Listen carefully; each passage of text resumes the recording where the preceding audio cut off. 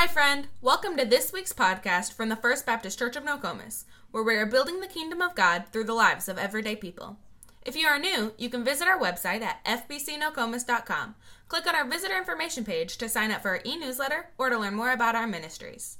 We also invite our regular listeners to partner with us and support our digital ministries by clicking the Give Online button. All right. 9 a.m. on a Saturday morning. Beautiful snowfall outside.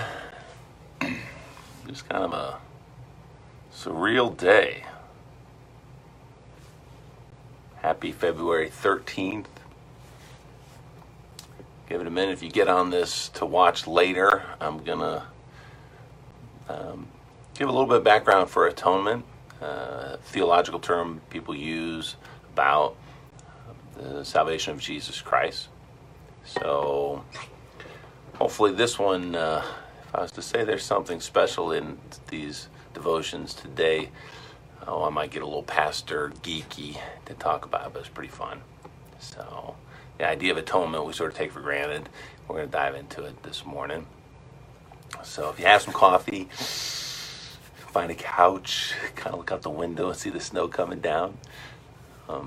Happy Valentine's Day Eve, or as Parks and Recs would say, Happy Galentine's Day.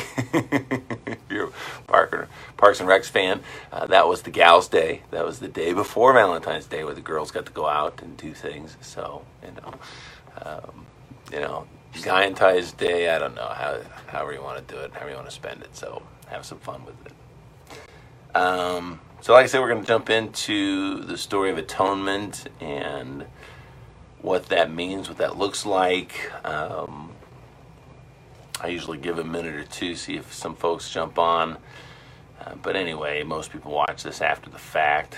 And I hope you watch it in full. I hope you get into this topic this morning. I'm going to outline it a little bit more tomorrow from a different perspective, but I'm going to give you today this visual component of atonement, right? When we say that Jesus died for our sins, Jesus loves us, what does that mean? Scripture's full of references for atonement and what that represents. When Jesus died for our sins, he atones our sins. We're gonna dive into it a little bit. So last week I talked about in order to shine bright, you have to know Jesus and make him known. You have to be a disciple and make disciples. To be a disciple, the more you know Jesus, the more the life of Jesus is just absorbed into your heart and into your spirit, the brighter it becomes in your life. So when we talk about making disciples, sometimes we think it's got to be a lot of work, and really it isn't. The work is within us. The brighter God is shining with us, the more we are coming closer to Jesus, then the brighter Jesus will shine in the world. And I have to admit, even as a pastor, I've sort of found this to be true, more true in the last few years. Instead of trying to artificially create ministries and disciples and sort of push things through that I think conceptually make sense and find out they're not working, I've pushed away from that a little bit more and said, hey, let's just be organic. Let's decide that the more we know Jesus, the more excited we get about Jesus, the more it changes our lives, and as a result, the more it's going to be a passion and excitement we share with others. And I have to admit, I'm really excited about what that has looked like to the start of the year, so especially after coming out of COVID, right? Okay, so let's just say a quick prayer. Lord, we pray for that persistent luminescence within us, that as you have poured your light into us, that we can then shine that light to the world. And we know that it is in many places very dark and chaotic. So we need that persistent luminescence. We need that which is shined upon us, be it a Sunday morning, be it our personal devotions. We need to invest so much more into that, so that the brighter you are upon us, the brighter you will be in those dark moments in our lives. In Jesus' name, amen. So, okay. So one of the things we say as Christians is that you have to accept Jesus Christ as your personal Lord and Savior and be forgiven. The action of being forgiven in theological terms is a word called atonement, that Jesus atones for our sins. Now this morning, I'm going to give you some of those Hebrew root words that come with this, and I hope it blows your mind. I mean, this is stuff that I've probably talked about some of you in the inner circles of church, be it either in deacons meetings or leaders meetings. You've heard me reference this, but this goes back to my passion about how the foreshadowing of Jesus is so rich in the Old Testament, right? And some of those religious practices seem kind of hokey, seem kind of out there. The sacrifice of the animals. I'm going to give you some context this morning, so stay with me. Make sure you got some space. Get you, if you're watching this on your phone, shut off the notifications. Here we go. First of all, the word atonement. The Hebrew that is used 70 plus times in the Old Testament, this kafra. I like to have fun with the Jewish. Kafra. You're going to roll the R's. Kafar is basically the word we use for atonement. Now, it's going to be the verb for atonement, meaning to atone. It literally means to cover. So we'll get into that a little bit more about what covering means. But the kafra is this atoning covering for the sake of whatever the cause may be. I'm going to give you a couple examples in a minute. But we have to compare that to kafra, which is the noun, if you will, that it is a covering. Which is why when we reference the Day of Atonement, the Jews call it Yom Kippur. That is the Day of Atonement. But kafra is the actual act, the verb of atoning. Now, I love the easy way to remember this, if you want to keep it simple, is the reason what atonement means. If you break it up from the 16th century etymology of the word atonement, it's at one meant with God. Kind of cool, huh? Atonement is to be at one meant one with God. To be made one with God again. That's what atonement means, that we were set apart, and now by this atonement, we're allowed to be made right. Let me give you a place that most people wouldn't see the word kafra in the Old Testament, but it comes in Genesis 6:14. This is when Noah's supposed to build the ark. One of the instructions that Noah's given when he builds the ark is to use pitch or tar. But the verb on what he's supposed to do is this atoning. This kafra is to put the pitch on the ark.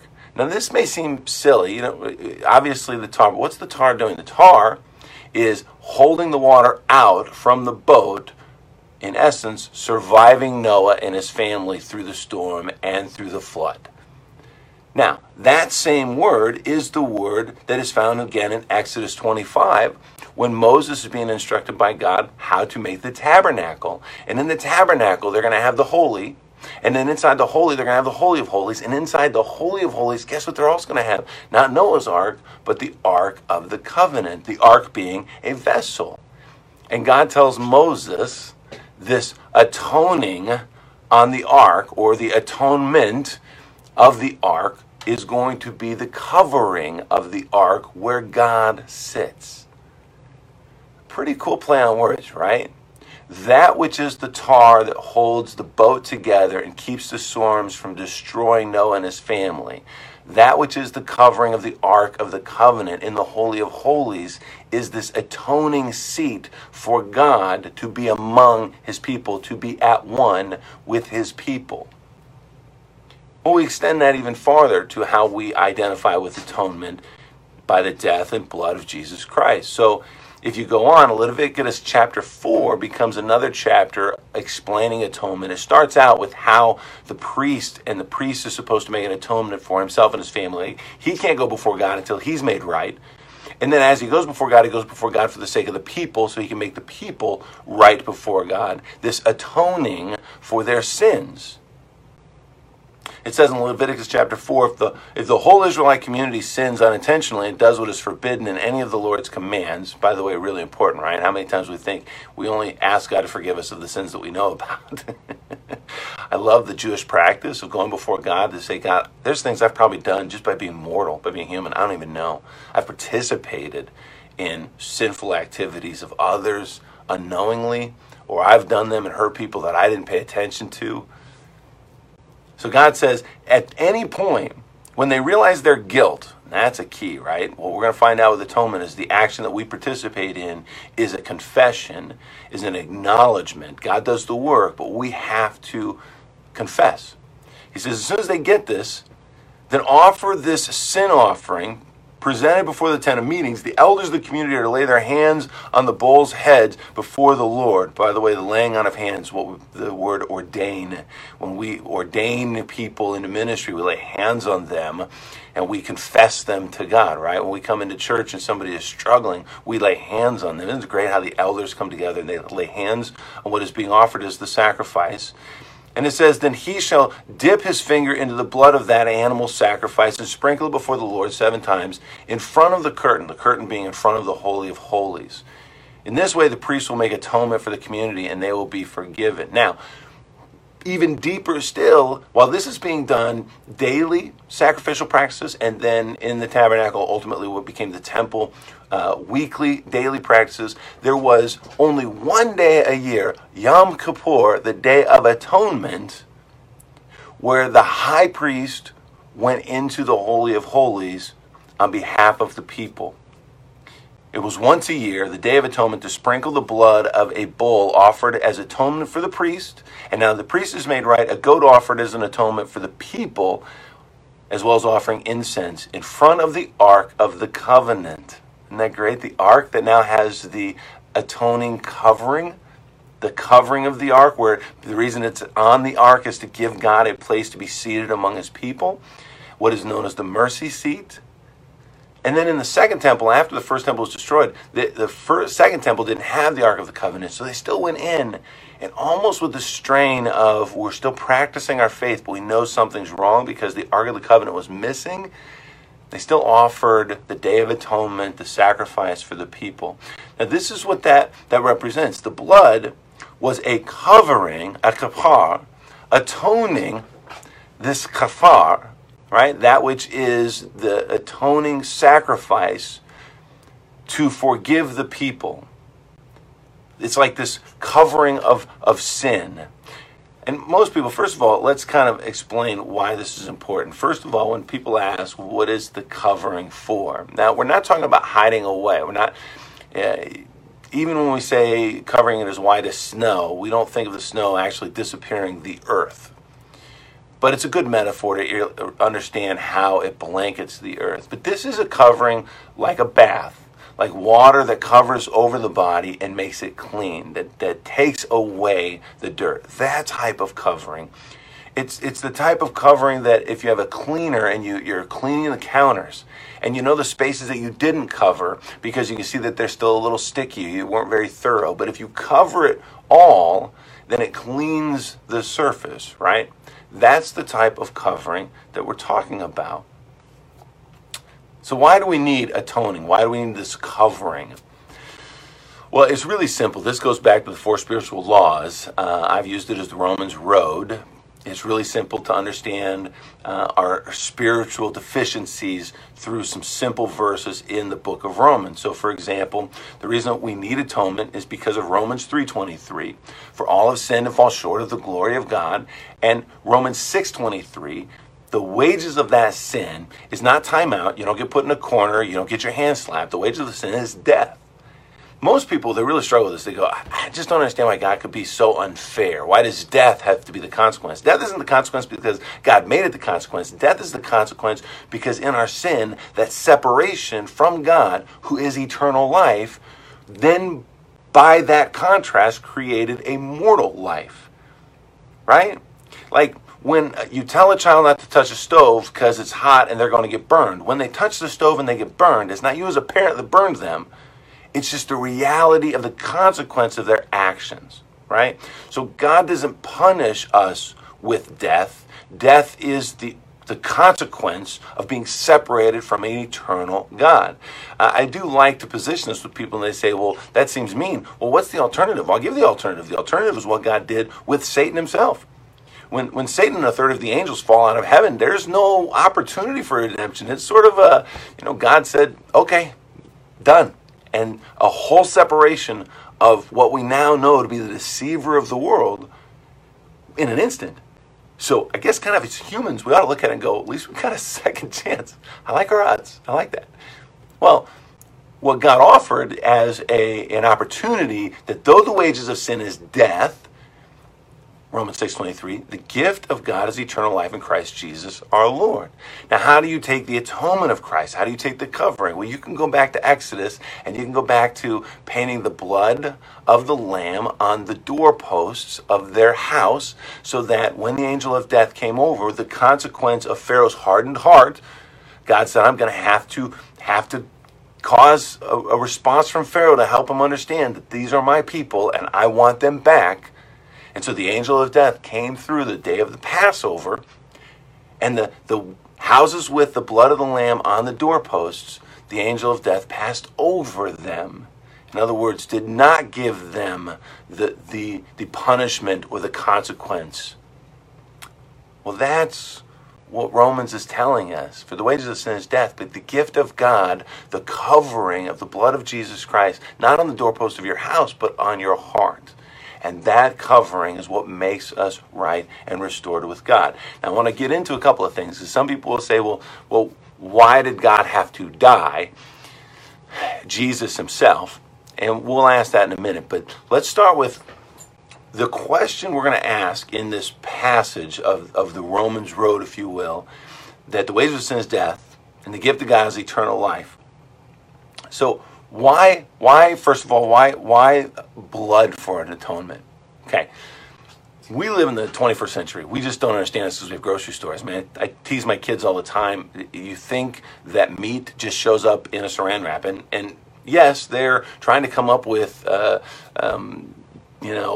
sort of creating meat in test tubes. They're trying to discover how to do that, and they're hoping it'll save on global warming because we won't have to have as many cows and pigs, lions and tigers and bears. Oh my. What was true thousands of years ago, and I've actually had my kids with me at times when we want a lot of bacon. Well, in order to get bacon, you got to go kill a hog, right? Thousands of years ago, they knew this. Like here's the position we're standing on, that in order to live, something has to die. Now catch that. That is the truth of life. You don't eat rocks. You don't just eat dirt. You can't just eat minerals and live. You have to eat something that died. I don't even care if you're a vegan. If you're a vegan, you're still killing a plant. You're still killing, right? You're still taking from. You're still costing. So our challenge to that end is, of course, you don't want to go get crazy with that, but we do struggle in our culture today with all our systems of food and delivery services to really understand that something will be taken for us to live, right? And even more importantly, if you take it to the extent of saying, well, what is it to kill grain or to kill vegetables? Really, it's still in a position of power, isn't it? We're still taking often from someone else. And I'll give you a simple reference. There's no need for us to have as much waste as we do. I know you think you need a half-pound, you need a double patty Baconator. I can't get away from this. So let me get this straight. Not only do you need a Baconator, but then you can go to a restaurant that will give you a double patty, 6 slices of bacon, and, as I found out at Demi's, you can get an egg put on it. So now you've killed the cow, you've killed the pig, and you've killed a baby unborn chicken. I don't know if you see it that way, but that's kind of the extent that they knew that. In fact, Native Americans understood that with the buffalo. They used as much as they could. And then, of course, the early settlers came in and only wanted the hide. And it is tragic. The buffalo, as we know in history, was next to extinct because of those early settlers coming in and not appreciating what the animal was giving, not only for the sake of food, but for the sake of warmth or many other purposes. So that's kind of where we're at as an explanation of why was the blood representative. The blood was representing that something had to die so that others could live. That animal, even though it was eaten, was dying so that others could live. Now, that means that as much as we want God to have a solution for atonement, it can't just be pitch. Right? It can't just be tar. It can't just be paste. It can't be God sort of patching back up the difference between us and God. It can't be warm hugs. That can't just be enough. Now that's wonderful, but it can't be kind words. It can't be us saying, I'm sorry, and God saying, okay, that's good enough. There has to be something that is representative of a life for a life, because that's how we understand what it means to live, which is why Jesus says, give us this day our daily bread, and that he is also the bread of life. Pretty cool, right? So Jesus knows that there has to be this covering. There has to be this blood covering, if you will. Now, why did it have to be Jesus to die for our sins? Well, I want to give you a verse that Jesus says about himself.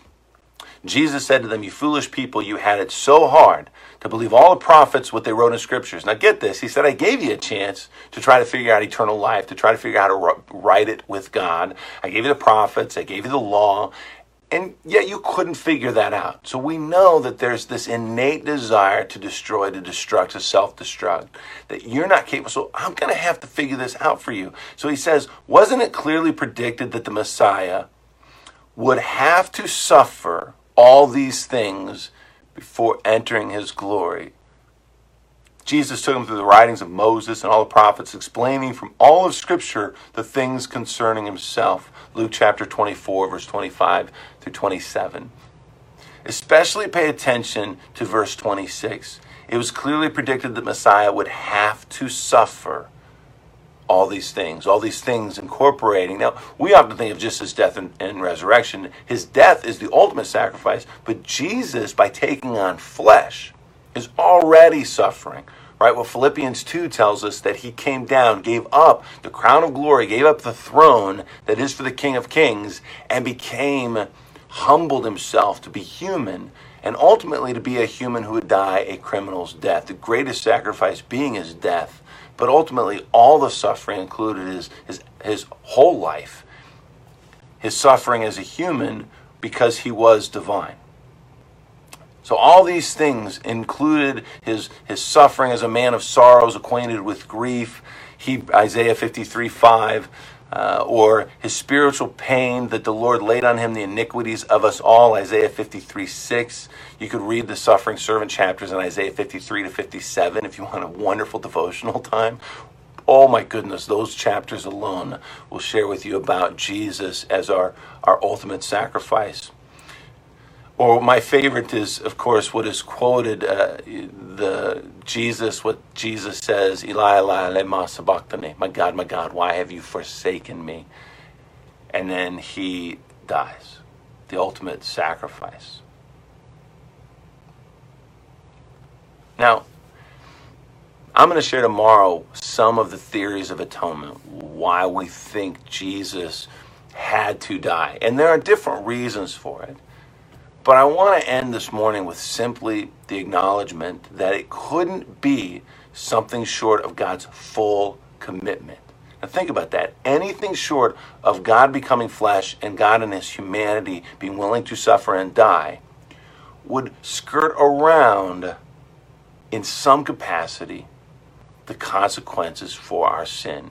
If the wages of our sin is death, then God to do anything else but die would seem like it wasn't enough of a covering, right? Now, you and I know this. As parents in relationships, there's a lot of times where something has been done to offend the other person or that we have done against others. It isn't enough to just sort of pacify the other person with words of an apology. As I tell people all the time, don't make excuses, make it right. And then the pursuit of the person is to say, how do I make it right? As humans, there's nothing we can do with God to make it right. Ultimately, our consequence is our mortality that leads to death. So God decided to do both things. Both still be the eternal God, but be the one who pays the ultimate sacrifice, not skirting the issue, not trying to give it alternatives, but going directly into the mouth of the grave. And his blood that was poured out on that cross is our covering. It's the covering over our sins, not to hide them, but to wash them away, to make us right with God. that even though we still die, yet shall we live because of the one who died for us. May he be a covering for you today. May you know a little bit more about Jesus so that by his covering, by your confessions, by your transparency with God, you are restored with him as well. Amen. Thank you for listening to this week's podcast. See you next time. And remember, God is building his kingdom through the lives of everyday people, just like you.